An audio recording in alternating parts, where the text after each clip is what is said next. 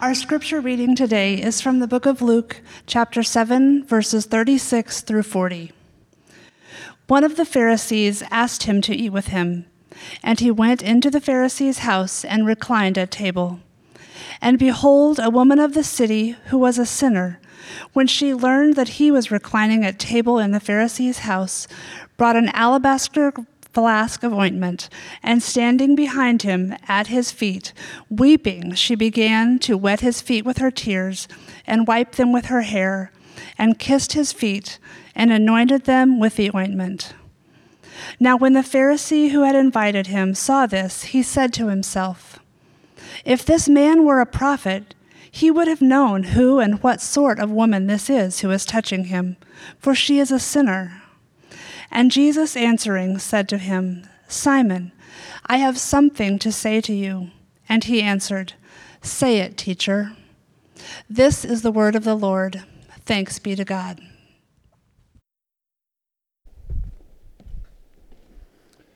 You pull up to the party, and instantly you know you do not belong. You don't know how you thought you could pull this off, but you know you're at a place. The house is bigger than you thought it would be. Everything is fancier, and you think it'd be so easy to turn around and just walk away. And yet there you are, already regretting your life choices, and you knock. After what seems like days, somebody finally opens up the house. You go in, and you begin to scan the room, and you recognize almost everyone there, but you feel out of place with all of them. You don't feel like you fit even a little bit as you see them, and like, again, why did you do this to yourself? Like everyone you see is more. They're smarter than you, they're more educated than you, they have more money than you, more talent, more beauty, they are just more. And you even assume in that moment that they have more of their junk altogether than you do. You fix your shirt, you try to brush your hair, you're so underdressed. Everyone looks so perfect, but you. Why did you even come to this stupid party?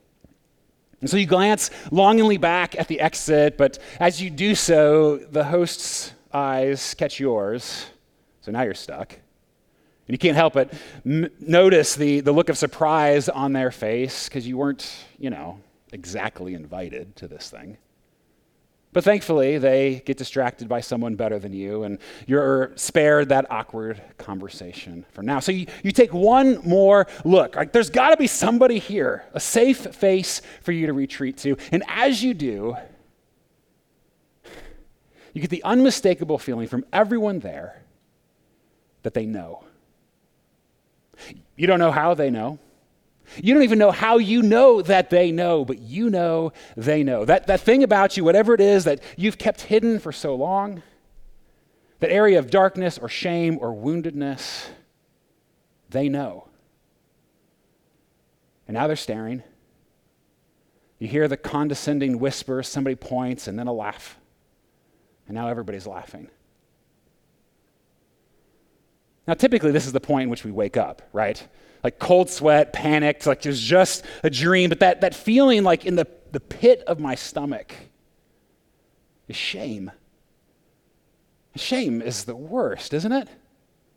Not just the feeling that you've done something wrong, or regret or guilt that you did something wrong, but that you are something wrong and that you'll never be enough, never good enough. No one could want you. No one could love you, you piece of garbage. When's the last time you felt that way? Some of you probably feel that way right now. Could be as a result of something you did, something that somebody did to you, or just that unending feeling of lack that you don't measure up. It's awful, isn't it? Kurt Thompson, in his great little book, The Soul of Shame, I'd highly recommend this one. He brings psychology and theology and neurology all to bear on this really important subject. We're still hoping that we'll be able to be with him on April 23rd. You can sign up for that. We'll keep you posted on that. We're hoping that will happen. But listen to what he writes. He says, shame is the primary tool that evil leverages, out of which emerges everything that we would call sin.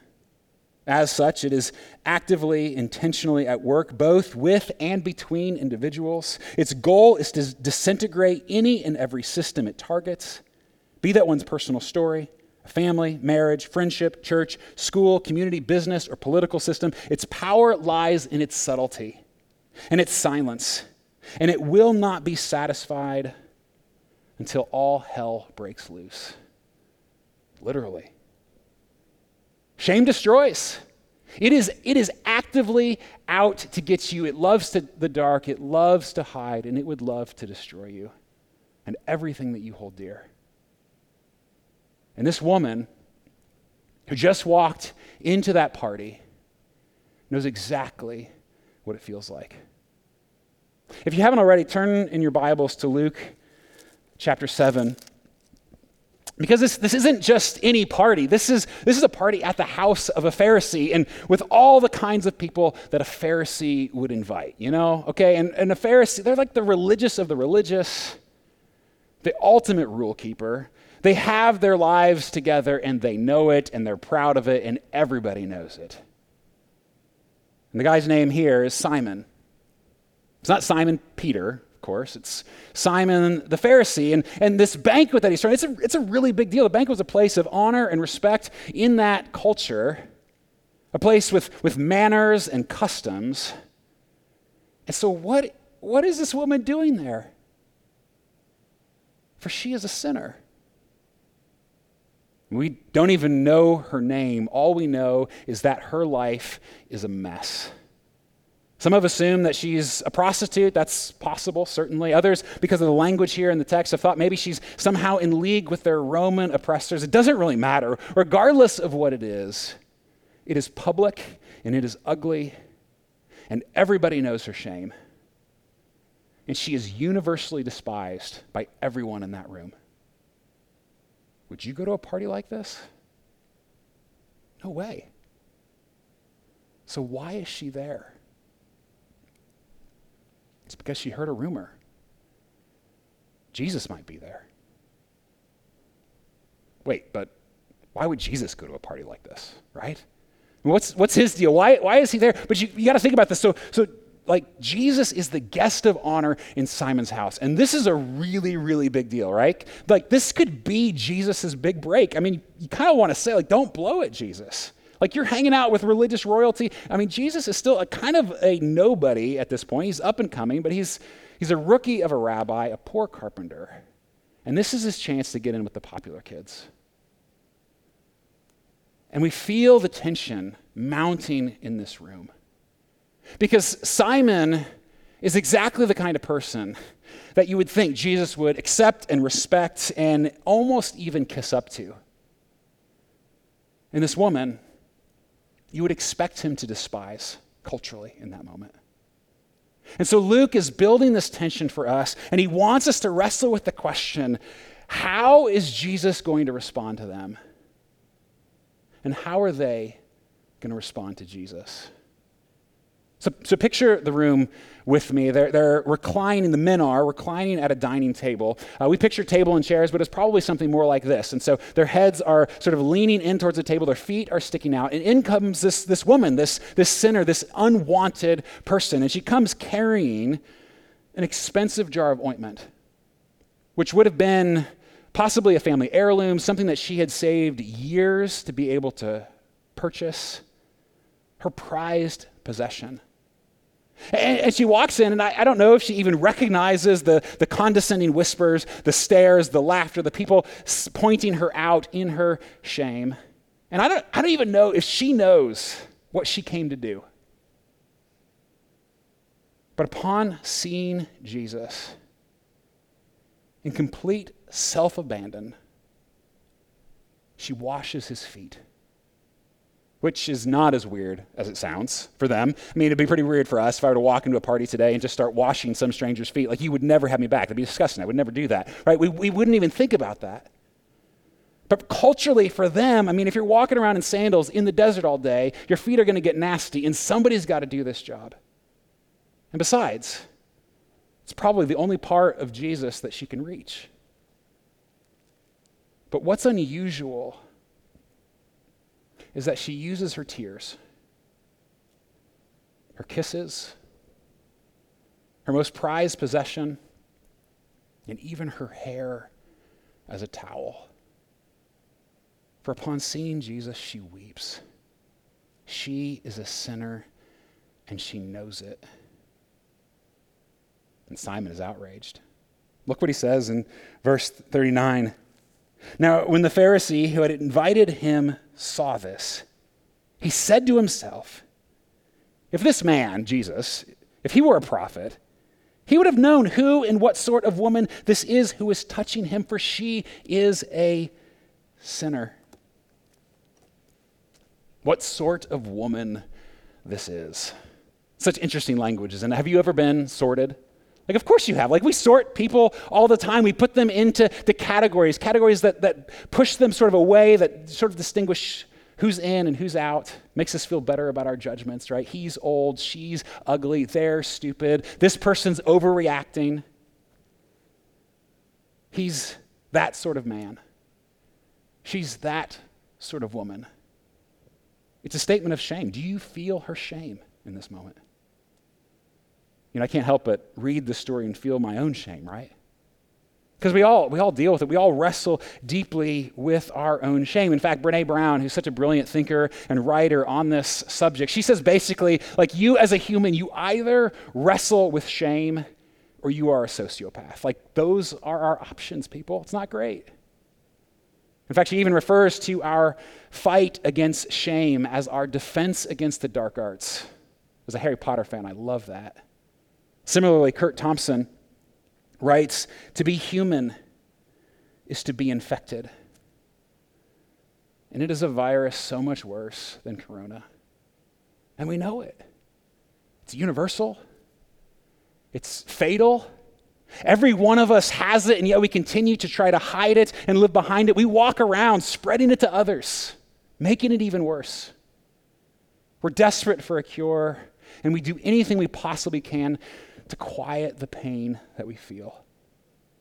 Shame from your past, if you only knew what I did. Shame from something dark in your present. I can't believe I did that, said that, feel that, thought that. Shame around something that someone has done to you, or again, just that unending sense that you are not enough. It's not just the feeling that you did something wrong, but that you are something wrong. And I think in this current moment, like, things are ready for shame to just bubble up for us, right? Because we feel the shame of our fears. We feel the shame within our isolation where it continues to brew, and we feel the shame in our lack of control, or, you know, even the shame that we have from all the toilet paper hoarded in your closet, right? We feel shame. And it makes us retreat to anything that we can to quiet the voices. A little more food, a little more alcohol, a little more money, a little more sex, a little more control, a little more work, a little more distraction. But we only end up with a little more emptiness and a little more shame. And the last thing shame wants is exactly what shame needs the most: to be seen. To be exposed, to be known. And this is one of the biggest challenges I think that face us right now as a people. We are isolated, and shame loves isolation. And we're afraid, and we are insecure, and all of these things around us keep pushing us deeper and deeper into our shame because it's so easy to hide. And yet this woman, in the midst of her shame, instead of hiding, she goes to Jesus, which is the exact opposite of what you'd expect. Jesus knows everything. Jesus is the holy God. He sees all, but she knows Jesus is the kind of person shamed people feel free to come to. Don't miss that. That's the first thing I want us to remember. Jesus is the kind of person shamed people feel free to come to. And again, it doesn't make sense. Jesus knows everything about this woman, the things that everybody else knows, and the things about you and I that we would never tell another human. He sees all of it. But she goes to him. And yet, how many of us feel like we have to clean ourselves up for Jesus? That we have to make ourselves a little bit more presentable. I mean, even in this day, right, the things that we feel, we don't feel like we can bring them fully to God to say, Jesus, you know what, I'm really disappointed right now. Jesus, I'm really feeling out of control. I'm feeling trapped or isolated. I'm feeling afraid. We feel like we have to sort of sanitize our prayers and bring them to him. But what we see in this story is that this woman brings all of it, everything she's feeling, all of her shame. And she gives it to Jesus because she knows Jesus is the kind of person shamed people feel free to come to. But why? Go back to the story. So this Pharisee, he also hurls shame at Jesus. I mean, that's essentially what he does, right? If he were a prophet, like if he were really somebody, like he would know. And the funny thing there is he's not, I don't think he's actually mad that the woman is here. He's just mad that Jesus doesn't know how to judge her. But this all, Luke tells us, he said to himself. Of course, that's not going to stop Jesus from getting involved, right? Because Jesus knows what he's thinking in this moment. Look what Jesus says in verse 40. And Jesus, answering, said to him, Simon, I have something to say to you. And Simon answered, say it, teacher. And so Jesus tells a little story. He says, a certain money lender had two debtors. One owed 500 denarii and the other 50. When they could not pay, he canceled the debt of both. Now, which of them will love him more? I mean, it's a brilliant story because it's so obvious. Like we know already the answer to that question, but let me just help us a little bit. So a denarii was roughly about a day's wage. And so, you have one person who owes about 2 months' wages, which think about your, paycheck over 2 months. That's a lot of money. It's a big debt. Nobody wants that. But this other one owes roughly 2 years. Like that is a lot of debt. Neither can pay. Both are forgiven. And so who's going to love more? Who's going to have more joy at the end of that? Who is going to have deeper gratitude? I mean, even Simon knows the answer to that one. And so verse 44, then turning toward the woman, Jesus said to Simon, do you see this woman? I love the little detail that Luke gives us, that Jesus turns toward the woman and speaks to Simon.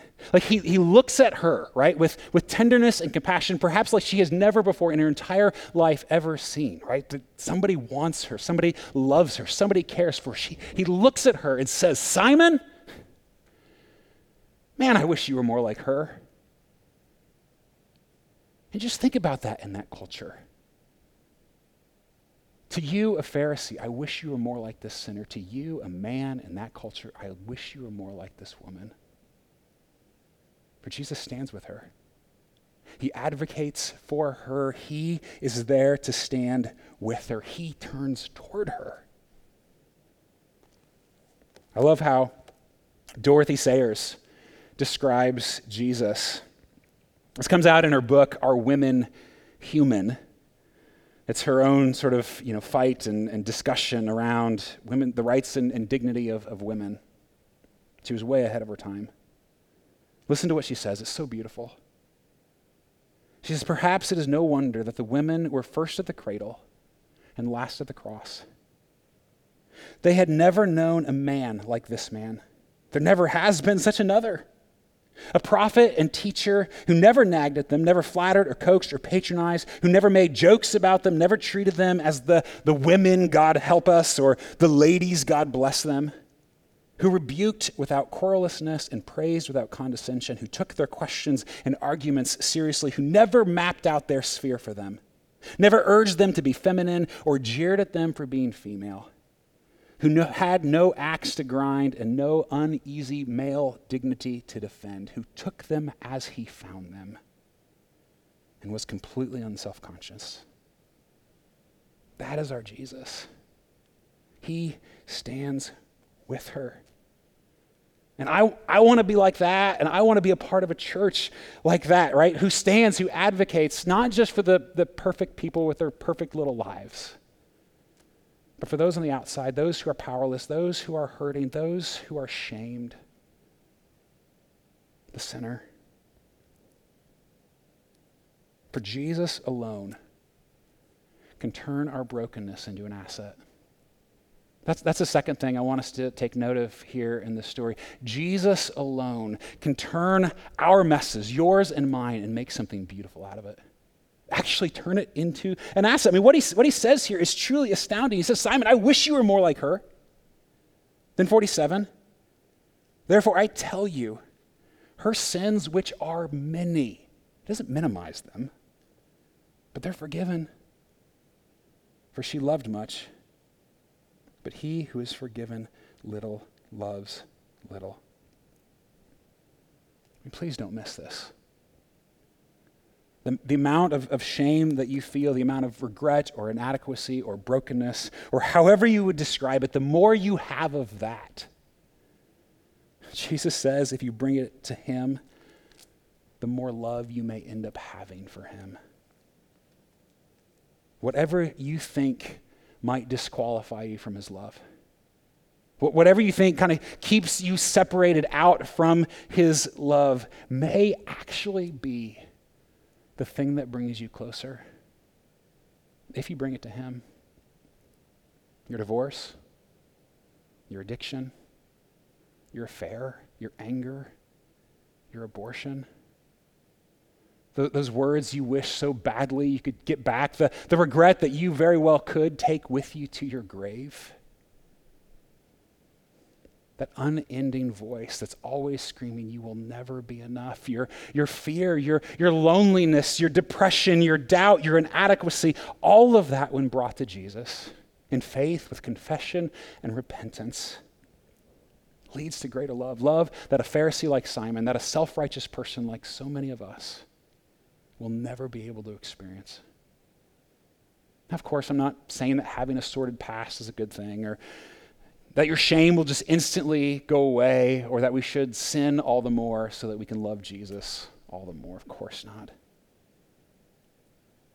But that place of great, great shame in your life, you know the place. I know it for me. What Jesus is saying is that if you bring that to him, that can be the most fertile soil for God's love. And that he longs to plant that deep within you, to root it deep within your heart, to water it, to prune it, and to make it grow.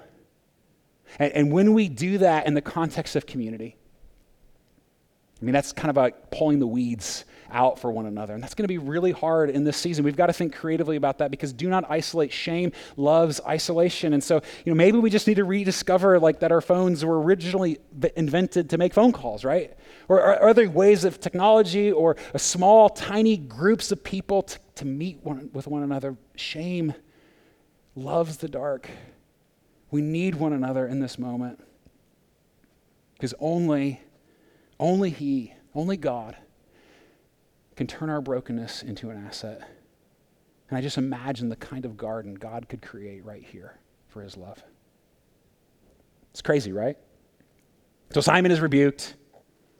The woman is praised. In verse 48, and Jesus said to her, your sins are forgiven. Then those who were at table with him began to say among themselves, who is this who even forgives sins? I mean, if they were mad before, now they're fuming. Nobody can forgive sins but God. They know it. And Jesus knows it. And so what Jesus is doing in this moment is claiming to be that God who can forgive sins. And then he looks deep into this woman's eyes. The God incarnate, the God who made everything, who still rules over his universe, who holds everything by the word of his power. This same God looks her in the eyes and says, your sins are forgiven. Your faith has saved you. Go in peace. You see, and this is the last thing, Jesus wants to trade his peace for your shame. Jesus wants to trade his peace, to give that to you, and in return receive your shame. For this is what Jesus came to do. And we often focus only on half of it, right? That yes, we know Jesus came and died on the cross to take all of our shame, all of our brokenness, all of our pain and regret, and all of those things upon him, and we praise him for that. But yet in that transaction, He takes all of that and he gives us all of his worthiness. And so everything good and beautiful and true about Jesus, everything holy and wonderful and beautiful, it's given to us. So that even when we don't feel like enough, he can be enough for us. And it is available to anyone who comes to him, just like this woman. Your faith has saved you.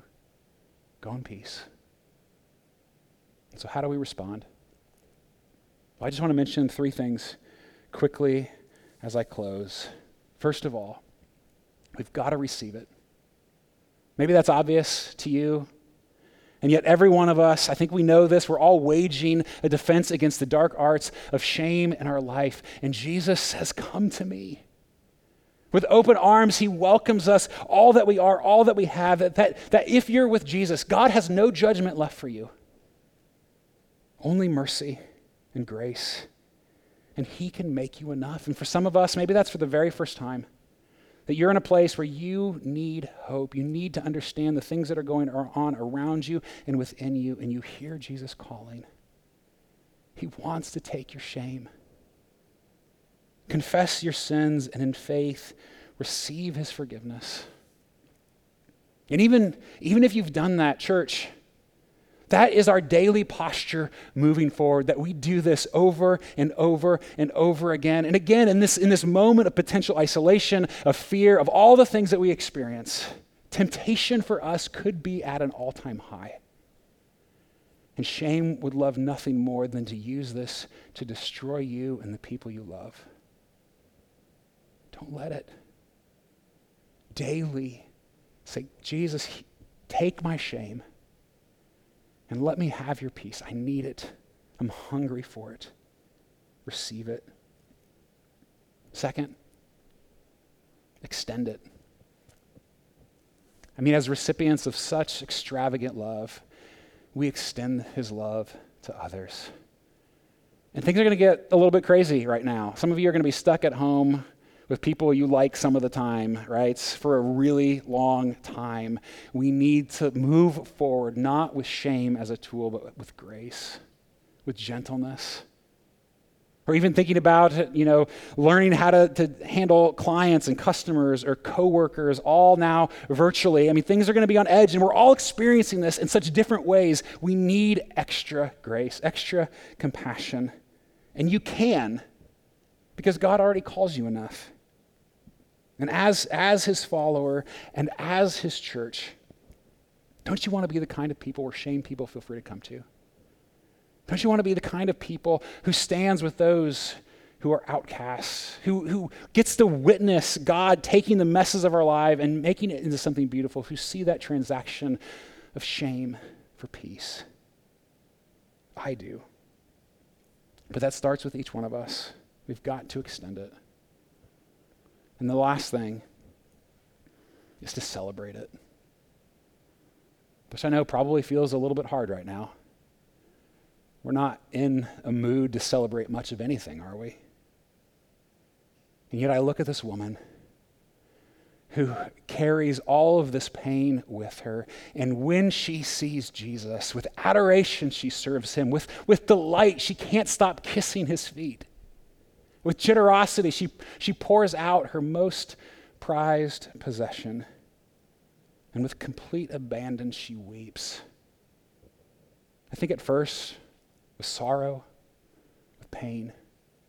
But I'm convinced by the end, it was with sheer joy. For she had been set free. And so she worships. In church, what else is there left for us to do? Let's pray together. Gracious Father, help us to receive your love, unworthy though we are. You make us worthy by your grace.